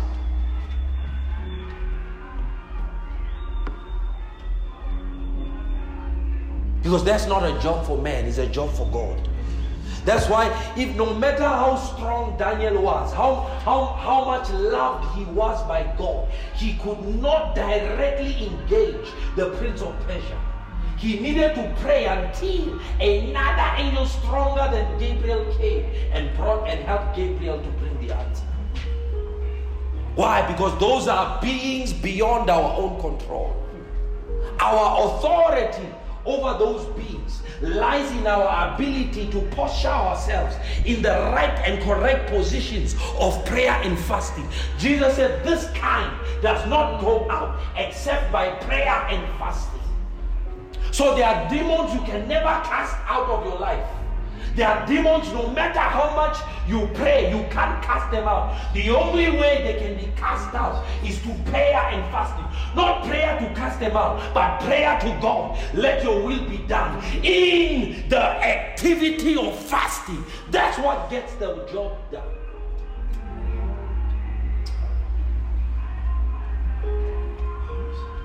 So we've been praying without spiritual reinforcements.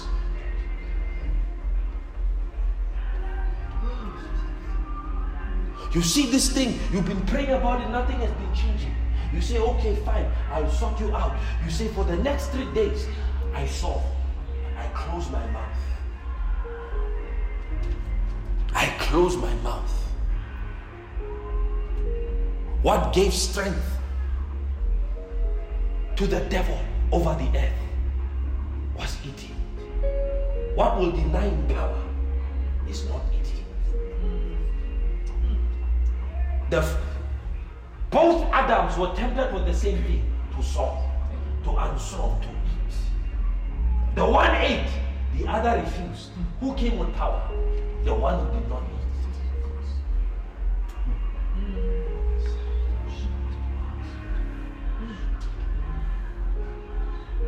Chapter 69, verse 10.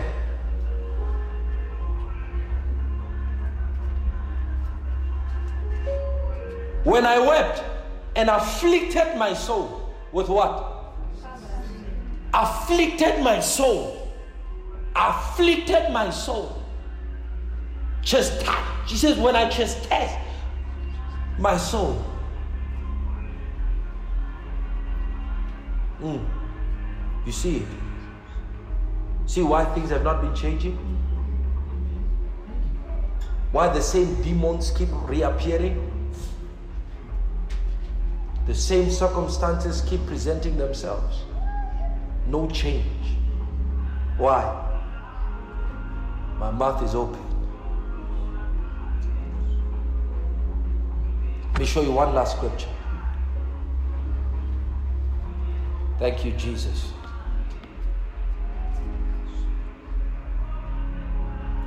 Now you see where you've been missing it.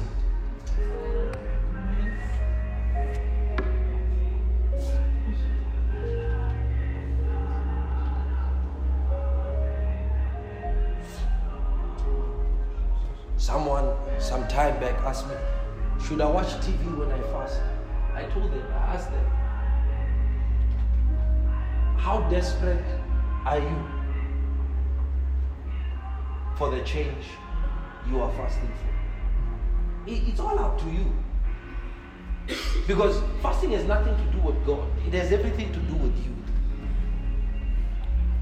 Spirits don't fast. People on earth will do that. Isaiah 58, let me show you this.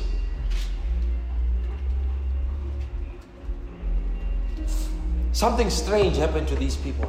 We'll round off here. Something strange happened to these people.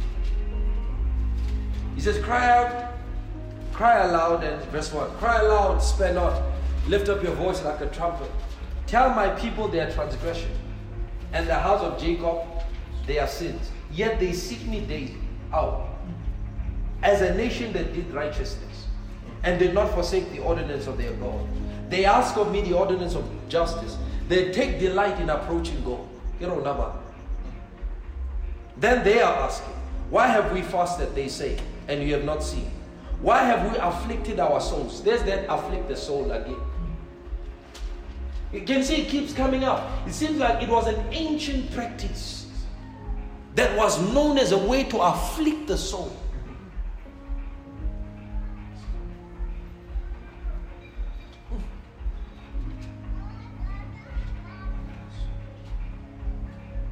When we coming up in Christianity, nobody told us that fasting, the purpose of fasting was to humble ourselves and to afflict the soul. They just told us it was a way for us to seek God better. While there's a truth in that, it's not complete. We have to look at how fasting was used in the Bible. And we have to go back to where it was mentioned, thou shalt not eat.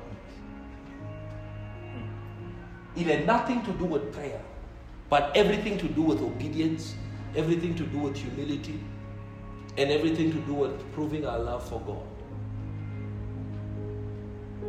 And after man fell, it was used as a way to bring back the soul into alignment with God's purposes, to invoke the spiritual forces to affect natural circumstances and situations. What did Daniel say? He says, I fasted and prayed and sought the mercies of God. One day, remember when all the presidents and princes and governors went to the king, Darius, and tried to change the law that no man should pray for 30 days to any god except to the king. And then Daniel went to go pray, and they got him there, and they took him and they put him in the lion's den. What many people don't realize, they say, what many people think and assume is that Daniel was saved because of the law, right? Emphatically he was, but there's something that was done that initiated and invoked that power to work. so that the lion did not kill. Remember, what did King Darius do? The Bible says he did not eat all night, nor did he bring in the singers nor the dancers, but the entire night he mourned with fasting.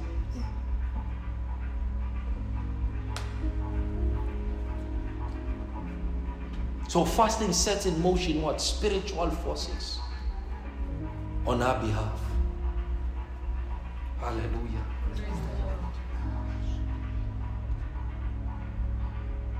And did not forsake the ordinance of their God.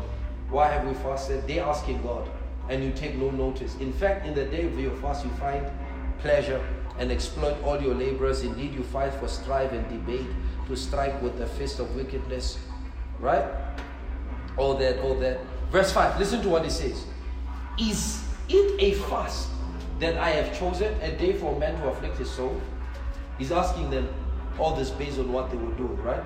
Verse 6. Is this, then he refers to the fast that he has chosen.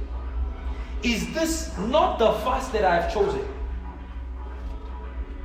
To loose the bonds of wickedness, to undo heavy burdens, to let the oppressed go free, that you break every yoke. Listen, look at that. Look at what the fast does. The fast that he chooses. It does 4 things.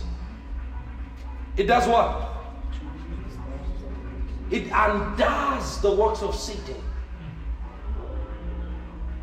Then he says, it undoes heavy burdens.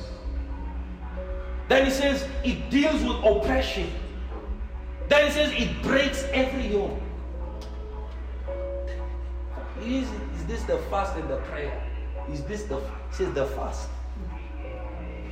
4 dimensions are text, and it has to do with what? Demonic activity. The first 4 things that the fast that God chooses deals with is demonic activity. So he says this fast deals with demonic. This will let us in to why Jesus fasted those 40 days. Because those 40 days, you bet he wasn't praying. Because it was not time for prayer. It was time for temptation. Trying. He was on trial to see if he was fit to handle the power. So he did what? He fasted in order for him to what? To get on the level where he can successfully refute the devil. Had he not fasted, he would not resist the devil. So fasting allowed his spirit to get to a place of dominion and power, where whatever trial, whatever temptation the devil brought against him, he could successfully stand against. Why? Because the fast that he has chosen deals with all forms of demonic activity. So if we find ourselves in the trench of demonic activity in our lives, what is required for us is to enter the fast that God chooses. The primary foundation of fast is that you close the mouth and that you don't allow anything in. Oh my God. Witchcraft, all these things, he says, what deals with it? Fast. Not prayer, fast. So Chris can be sitting in his house for 2 days just reading his Bible with the intention that he's closing his mouth. And unbeknownst to him, in the spirit, angels of God will be dismantling yokes, destroying, lifting burdens, and all of a sudden he finds himself after that fast more freer, with more clarity. All of a sudden the strength that he required to do certain things to achieve his goal is now there, and he can do things that he did not think he could do before. All of a sudden he sees his life heading in an upward trajectory.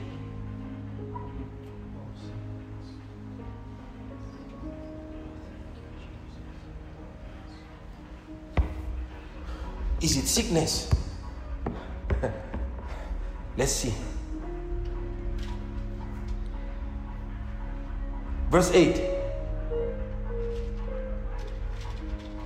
Then your light shall break forth like the morning, Look at that. Then your light shall break forth like the morning. Your light.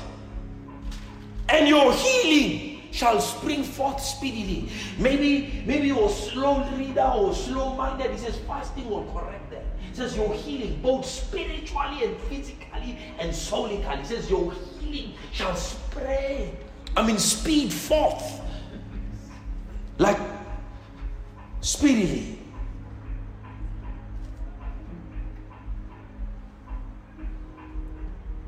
Yeah, I'm sick. I've been praying for God to heal me. Proclaim a fast. He said you will not eat, because some of those foods are the ones that are propelling your sickness anyway.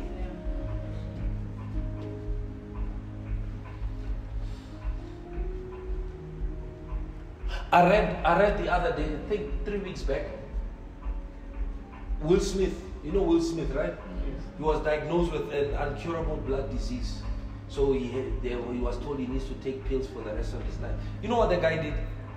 He fasted 10 days. He went back to the doctor. He was clean of that disease.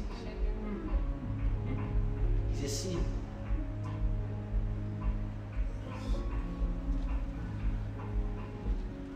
He's a sinner.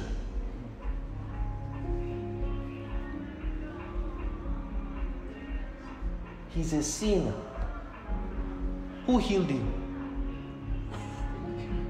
Satan?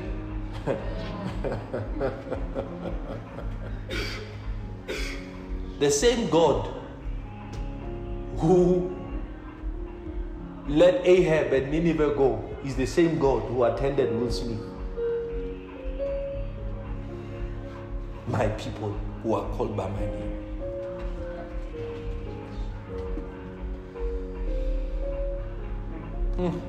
And your righteousness shall go before you. The glory of the Lord shall be your rear guard. Then you shall call. Look at where prayer comes. Way later.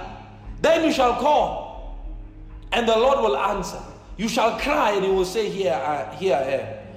If you take away the yoke from your midst, the pointing of the finger and the speaking of wickedness, if you extend your soul to the hungry, then your light shall dawn in darkness, and your darkness shall be as the noonday. The Lord will guide you continually and satisfy your soul in drought and strengthen your bones. You shall be like a well-watered garden and like a spring whose waters do not fail.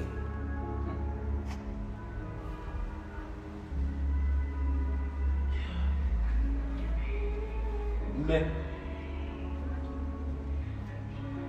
Wabona no rekiko kai. Dilo di change with it. Rise it. Two.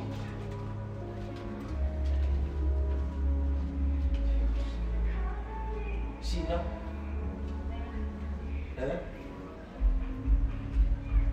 You can siphon spiritual power to your advantage. How long did it take for Ahab to change God's mind? One evening. How long for Nineveh? One day. Think about it.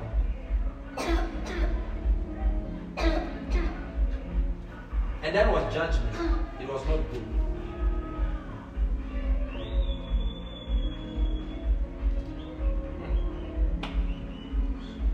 Yeah, Jesus was around. But le fought like a demon.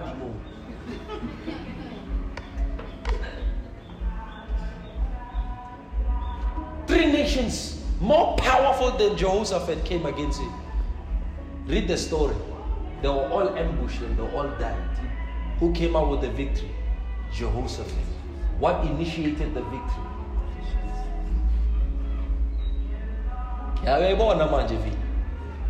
Yeah? Ken.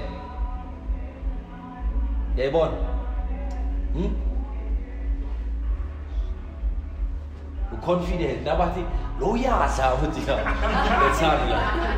Let's handle. In the spirit, you are what? You are as weak as a mouse.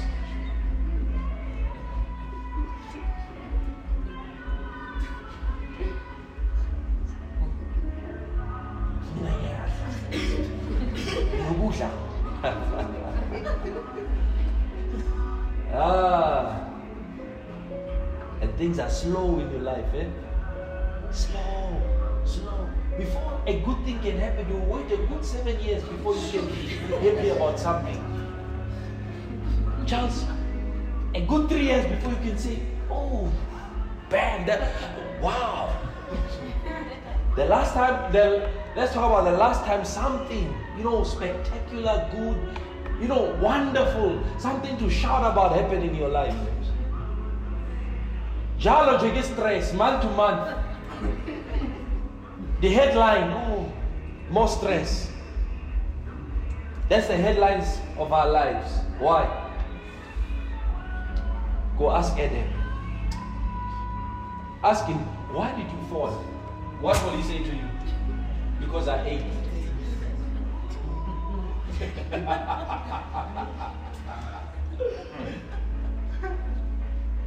What is a day without food? Without luxuries? In comparison to your destiny? What is a week without food? In comparison to the change that is promised? What is 10 days? Why to cut again? O cut over one. I think putting in one. Yao cut.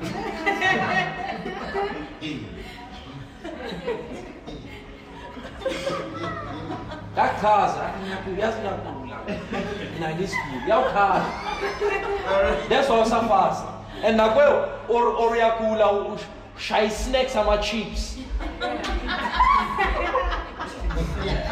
Snack, no kidding me, snack. Then we saw the days on kid about papa nan.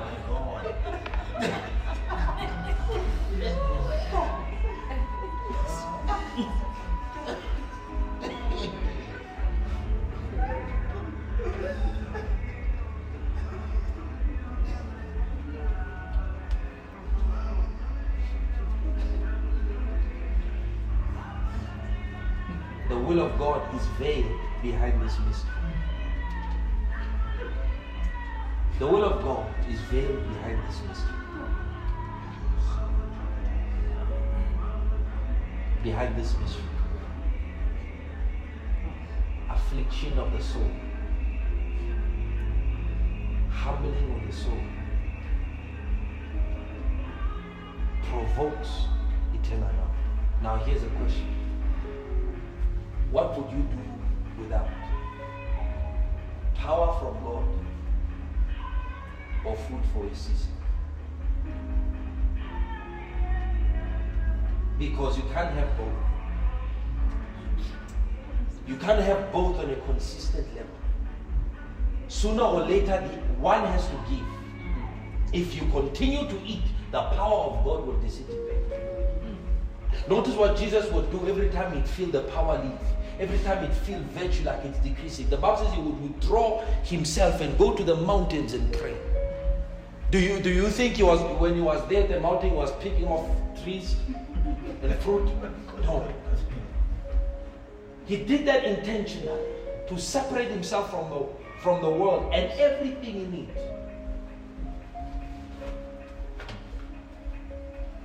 The power to change circumstances lies in the mystery and power of humbling yourself, afflicting your soul through the act of fasting.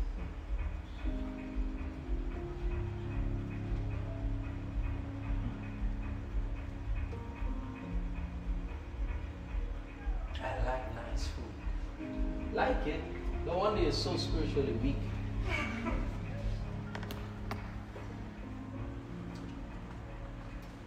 Or presently you are in Abushi. You are held hostage in your sin. In your own body.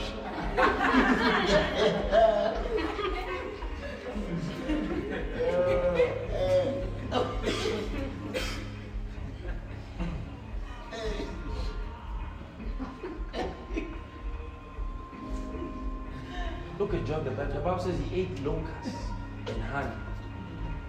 That's locusts. Jesus said he ate locusts and honey. He lived in the desert. Yet the Bible says he was the greatest man alive.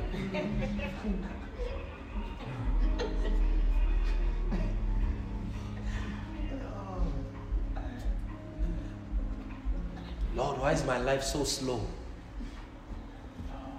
Lord, why is my life so full of delays? You know what he'll say? Daughter, son, it's because you eat too much.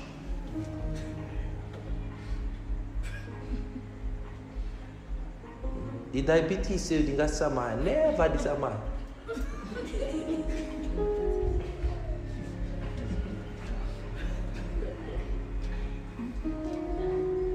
So, what?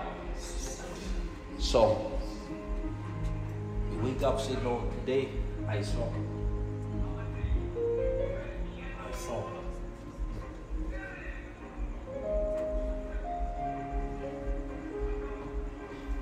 I saw. I saw. That one of our way. Otherwise, I don't know where getting it. Don't even read the picture. And I look at this again. Yeah? Wash about that's iPad. And around one. Yeah? Shang is iPad. That pen's upon 3.2. Transporting you guys 1.3.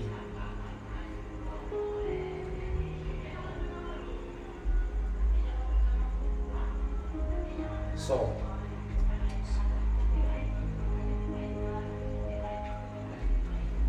I want to prize it. Again? Close the mouth. You've been young, you've been old. As I go, what's going to look at you with the sun?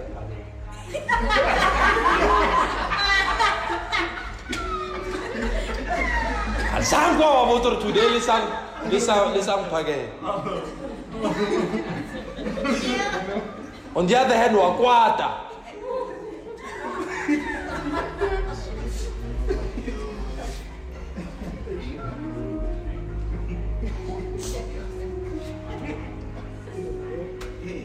I shared what I needed to share.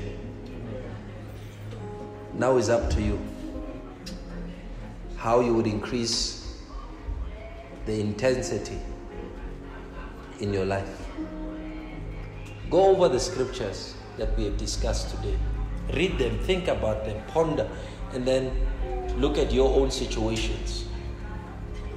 Look at your own life and ask yourself, if the same God that did it for them is able to do it for me, and you will find that the answer is an emphatic yes. And then what you begin to do, you begin to sow. May you help us, Father, understand and learn the secret of power, of so much spiritual force. And may you deliver it so deep and so powerfully within our hearts that there will be no shadow, no doubt as to the direction and as to what we need to do.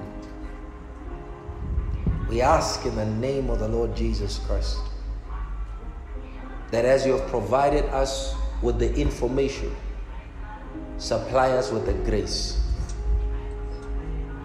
Supply us with the strength. For it is God who works in us both to will and to do. So will it in us and do it with us. We are asking you in the name of Jesus Christ of Nazareth. Amen. Hallelujah.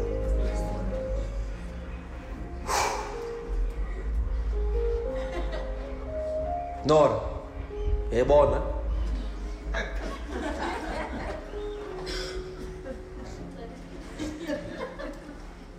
So some of you don't realize that for those seasons when there was no food in the house, it was actually grace. And now that there is food, you must willfully reject it. Close the mouth. Close the mouth.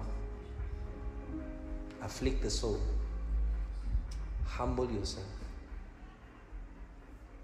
And see the fruit and the result that comes with it. Amen.